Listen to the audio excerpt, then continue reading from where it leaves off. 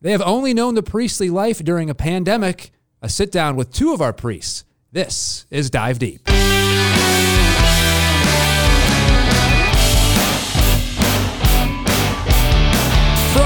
the Diocese of Springfield in Illinois, this is Dive Deep, where we dive deep into our Catholic faith. We are joined today by two of our newly ordained priests from a class of 8, the biggest class in more than 50 years.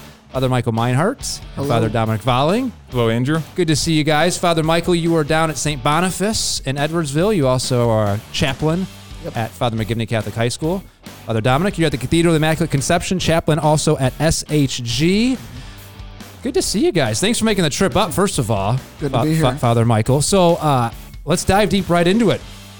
You guys are the pandemic priests. That's right. I'll start out by saying that. So, Father Michael, I'll start with you. The headline for you, you've only known the priestly life during a pandemic. Not what you guys studied for in seminary school. What's the headline for you being less than a year into your vocation? Headline. I didn't discern this, but it's fine. That's good. Father Dominic? Got to think about it for a second. I don't know. Not what I had in mind. Yeah, called to be a priest, however the Lord wants me to, whatever the church needs. So the church needs me now, and here I am. That's excellent. All right, so let's get into it a little bit more, because this past year has been crazy for you guys. Obviously, the 25% and pandemic and Mass was closed to the public. You brought it back. It was a whole slew of things. Let's look back really quick, Father Michael. When you just think generally since when you became a priest less than a year ago, and you look at how things have transpired, what goes through your mind? How has it been? It's been good. I've been inspired in a lot of ways by the way in which I've watched pastors reopen their parishes. So at first I was a deacon when we started reopening, and I was at Holy Family in Granite City, and watching Father Jeff Holtman open the parish, make those decisions, and then transitioning over to St. Boniface in Edwardsville, and watching Father Jeff Geckner make those same and continue that, and just being inspired by their courageous leadership in making the decisions and kind of taking the flack that comes either way. Those who think you should do more, those who think you should do less. And then also watching the faith of the people, those who have come back and those who have to stay away. It's just been inspiring to watch the faith. And Father Dominic, you and I spoke a little bit before the podcast. I was really inspired by what you said. You said it's been great. Yeah, it's been great, and it's been great. Yeah, that's 8 kind of months like of priesthood. Yeah, so describe that great feeling for us. Yeah, well, it's kind of not what I expected, obviously, for my 8 years of seminary formation. But looking back at the past almost a year, our seminary closed on March 17th, basically a year ago, and our last quarter of seminary was done remotely with spiritual direction online, classes online, and then ordination planning was just kind of so many question marks until basically the week of first Mass planning, same thing. Parish starting, same thing. And basically every event up until now has been, the week of, we kind of look at the current guidelines from the state, from the city, do the best we can. But I've been surprised in my just 8 months at priesthood so far, how much we have been able to do. Our faith formation is rolling, our sacraments are rolling, confession, Eucharist, our sacraments of initiation, baptism, confirmation. We really haven't missed a beat except the first few months of the pandemic, but been doing it safely, doing it carefully. One ministry that's suffered has been the homebound and nursing home visits, but I'm hoping to get back on that pretty soon. When it comes to the pandemic, obviously it's wreaked havoc in our lives and changed schedules and things like that. What has been the biggest challenge for both of you guys that's been unexpected besides the pandemic, obviously, but it has something, obviously you guys have studied and you're like, oh, this is what the priesthood's going to be like. And then there's this one thing that's like, oh, you guys have been in it for several months now, and I wasn't expecting that. Father Michael? Yeah. Without saying too much, I think especially being the celebrant of the sacrament for reconciliation, it was a big learning curve. And just being on that side of the screen, and, I always only had my experience of confession, and then being inspired and seeing what others bring and kind of learning within that. And just being surprised, not at sin, but just at the way in which people confess. And really quick on that. So I know you guys in seminary practice Mass. Yeah. Do you practice being behind the screen? We do, yeah. We do. We had practice confessions. Yeah. And, What's that like? Is someone pretending to say sins on the other side? Yeah. It was always the priest who was like our teacher. We had like small groups of 3 for our class, and the priest would pretend to be like an old lady or a little kid, which was in its own way very funny, kind of hard to focus. But after the first few seconds of like, all right, they're being like a old lady, they'd say their sins and get pretty serious, and we'd really get down to it. Okay. But they would give us feedback on like how they would respond to some stuff, and they would kind of say the way that people phrase stuff oftentimes, just kind of the older generation might word things differently than our generation does. But overall, it was intimidating, honestly. There's a priest here. And I was like, do I say the right thing? What do I say to this person? And, but then and your classmates are right there watching you. The classmates are watching me too. And they give so feedback like, afterwards. Don't want to mess up. And so in a lot of ways, the confessional has been more free in that way. It's like a stadium confession. There's exactly, get your box seats out, get your popcorn. What's he going to screw up? God's watching now. Yeah, that's true. That's pretty funny. Mm-hmm. Father Dominic, the biggest challenge for you or something that you weren't expecting? I think the biggest challenge has been getting to know people, which being at a parish before, you just assume daily mass crowd you talk to after mass, talk to the kids at the school during the day. But so many COVID restrictions, wearing masks, especially the high school SHG, I haven't seen the kids' faces the entire school year. I don't know what they look like for the most part. So I get to know some of their eyes and their voices, but overall, it's been pretty challenging for me to get to know people's names and faces, even at the parish from week to week. And Father Michael, you kind of touched on this with confession. Was there anything you guys were fearful of as you're about to become a priest, that now that you guys have done it for 8 months, it actually hasn't been that bad? I know you said confession, you were maybe fearful, and now you got in the ropes. But yeah, any other aspect of the priesthood where you're like, actually, when I became a priest, I was a little, I don't know about this, and it actually like, oh, this is actually really cool. This is really good. Yeah. Well, I always think there's a part of that with presiding at the liturgies, that there's a part that, and it's sort of a slow grow into it, because when you're ordained a deacon, then you're like up there. I mean, you can be up there as a server and things like that, but it's different when everyone's suddenly actually watching you when you're giving a homily, or, when you're saying the mass and praying those words.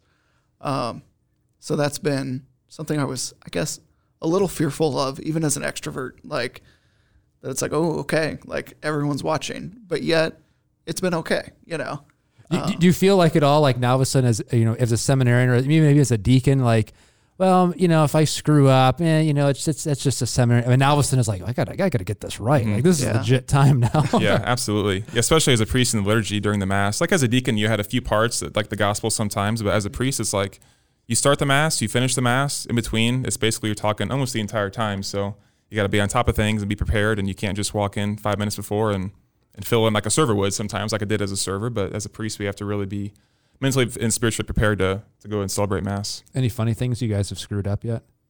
Yeah, there's been a few things. I don't know. One time I was doing the offertory prayers, and I just said the wrong one. Like I was doing the chalice, and I said the prayer for the mixing the water and wine. It's just like, sorry, just said the wrong one and started the right one, and just small things like that here and there. Actually, just today, when I went to go wash my hands because we don't have servers yet, and so it's just on the table behind me, and then I realized like I hadn't prayed one of the prayers, and so then I bowed and I prayed that prayer. So I walked away from the altar, then I walked back, did that, then I walked back to the credence table, and then I started to instead of Lord wash me from my iniquities and cleanse me from my sins, it's like by the mystery of this water and wine, and I was like, wait, wrong prayer, One of our favorite, Father Marty Smith, he wore the wrong vestment. Oh. And so he said, while he's processed in and the music's still playing, this was before the pandemic, he dived into the side, put on the correct color, and came back out. And he said no one noticed. But that's pretty impressive. That cracked me up. Hey, Lent's teaching me like all the rules on like when do you celebrate who, like St. Polycarp, like what, like I wear violet, okay. How hard is that? Because obviously liturgy, you guys have all these colors and rituals, and you do the Gloria. They don't do the Gloria. Mm-hmm. You guys got to know all this stuff. I'm assuming the Office of Divine Worship is obviously helping you, but the missal, follow the missal. Yeah. Read what the book says. Yeah. You're good. And then the liturgical calendar or whatever, like a daily planner, it literally says the color on every single day. A lot of it too is talking to my priest brothers who I live with about what feast day it is and how we do stuff at the parish, and we have several daily masses usually. So Father Alfred usually just informally talks about what we're setting up, what we're doing. So a lot of it's just learning kind of by osmosis and hope I don't mess anything up too badly as we go along. Now we're going to get into some more questions about your first year as priest in a second, but I want you guys both to take us back, the listeners back, because you guys have known each other for a long time. Since all the way 2007 or 6. I think 2006. In what's known as T-Town, Yep, that's right. Teutopolis. Father Dominic, we'll start with you. Take us back to this. And I'll correct him. Yeah, and I'll correct Father Michael too. The scene of you guys, you've known each other a long time. Yeah. So I went to our local junior high in 7th grade. We switched buildings from grade school to junior high, and we had these other schools from the country areas come into our main school in town. So I met Father Michael for the first time. We weren't really friends at all in junior high. I think we might have done some stuff together, like Scholar Bowl. Honestly, don't remember. Did you guys dominate? No, I don't think I was very good at that. Yeah, we were pretty average. We were good at basketball and baseball. Scholar Bowl, still pretty average. Working on that one. By we, you mean the other people. The other people, yeah. You're good at vocations to the priesthood, though. Yeah, exactly. I know. We're 2 for 2 right now, so that's pretty cool. What do you remember about your life growing up with Father Dominic? So yeah, I remember junior high. Didn't know you that well. Even early high school, we had a lot of similar friends, and like we ran around the same friend groups. But I wouldn't really say that we were friends. Maybe frenemies. Yeah, frenemies. We were both on cross country, and so that was fun. I guess we knew each other. Dominic was good, and then I wasn't. But I think when I think about when I met Dominic, that was when Taylor Swift was just getting big, and he loved Taylor Swift. So I remember that. She's pretty good. Yeah. Little, you still listen to some Taylor Swift? Every once in a while, yeah. All right, okay. You gonna loop that into a homily at some point? I don't know. Probably not. We'll Bishop see. Procchi likes to loop. He likes to, likes to sing songs. I'll have to look at our song selection and see if anything fits with our gospel for the coming week. Wouldn't count on it. So, at what point did you guys cross? Come and kind of like, hey, I'm going to be a priest. Oh, I'm going to be a priest. Was there ever this like moment that happened, or what happened there? Yeah, there really was. So when we were seniors in high school, actually a guy the year before us had gone to seminary from our high school also, Willie Jansen. But Father Michael and I we didn't talk about it much at all until our senior year, but his pastor at the time, now my current pastor, Father Joe Carlos, we were at some kind of like band breakfast or some kind of church dinner together. And he said he has a parishioner who's discerning the priesthood besides Willie. And I somehow had this intuition that it was Father Michael, which we hadn't talked about it. Maybe not explicitly. Maybe we talked about the faith a little bit. But then actually when we were applying to the seminary later that spring, Father Michael was telling our classmates one day that he was going to go to the seminary. And our math teacher said, Michael, you shouldn't make fun of Dominic for going to the seminary. It's a really serious thing. Because they didn't really see Father Michael as being a future seminarian. It was true. Yeah. If you're listening, Mrs. Weber. Yeah. But here you are. Here we are. Yeah. What do you remember? Accurate story, number one? Accurate portrayal? Yeah. Close enough. That was pretty close. Yeah. That's the good details to include. I remember our senior year kind of becoming friends when we went to a concert together. Which concert? Well, it wasn't Taylor Swift. No, we weren't that cool. It was in Effingham, and it was at the. I think it was the lead singer of the Eagles. It was like the Corvette Fest. It was mostly people in lawn chairs on the grass. So it was old people. Yeah, that's what I meant. But we went, and we went, and when we were like driving back, I had been to mass that night for the vigil, and the gospel was the workers in the vineyard. Yeah, that's right. And like the just payment or unjust, payment. And I remember we were just like talking about it. And that was, in a way, I don't know, I was impressed that like you were like willing to like dive in and just discuss that in the car while we're driving back from a concert. Yeah, just guys in high school talking about the gospel. Yeah, and so both of you guys went from high school straight to the seminary. We both did. To Mrs. Weber's surprise. Yeah. And now here you guys both are.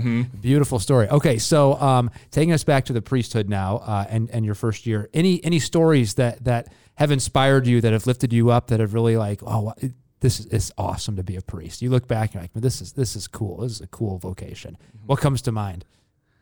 Yeah.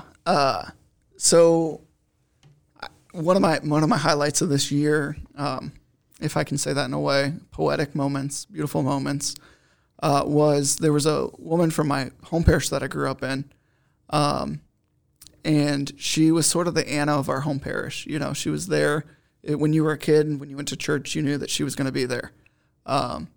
Just filled with a lot of faith, been a pillar of the community, and she was 102. Her Agnes Brummer, and she was dying this fall, or I guess this winter. And I was able to go there to their house in that Saturday night and celebrate the Mass with her and some of her family right there in the house. And I was able to anoint her before and give her the apostolic pardon and then give her communion one last time on this side of eternity. And it was just really beautiful. Beautiful to see the way in which this woman who had been a pillar of faith, even in death, like there she was, living out and receiving the grace of a happy death, to be surrounded by her family, to be fortified with the sacraments. And in a lot of ways, it's an amazing, and Yeah. I think back, how humbling is it that, these people of faith say, we need a priest, like at this trying, like someone get us a priest, and you're the guy. Yeah. So it was a privilege. That's what I kept saying. It was a privilege to come say Mass for her one last time, because she had been such a prayerful support of me throughout seminary.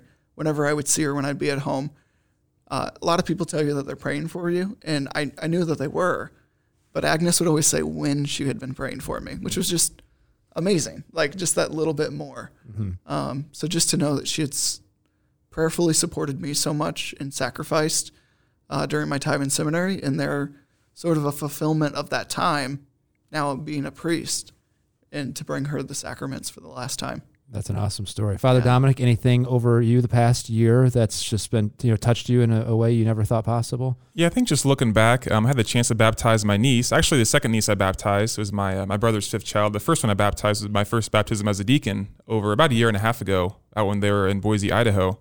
But this time I got to do it in the context of Mass. And I didn't really get to go home much for Christmas just because of, having Mass at the parish and that kind of thing. But I got to go home the week after and basically made a whole day out of it. We had Christmas presents in the morning, had a Christmas party as a family. I had Mass for my family, my sister-in-law's family, did baptism during the Mass. I kind of preached to my nieces and my nephews who were there. And just like a really beautiful experience of being a priest in a family and just sharing that gift of, the Holy Spirit with those that I grew up with and I'm closest to. Really, in addition to my ministry as a priest at the parish, it's just its own special grace being with my family in that time. Yeah, I want to ask you guys both about your families and your relationship now with them as a priest. Is it you guys always got to do the Bless Us, O Lord prayer? You guys always the leaders of the prayers? Well, we're kind of working that out still. I don't really know. I try to defer to like the father, mother of the house, just because I don't know their traditions with their extra prayers at the end. Always add a Hail Mary or the Soul's Prayer.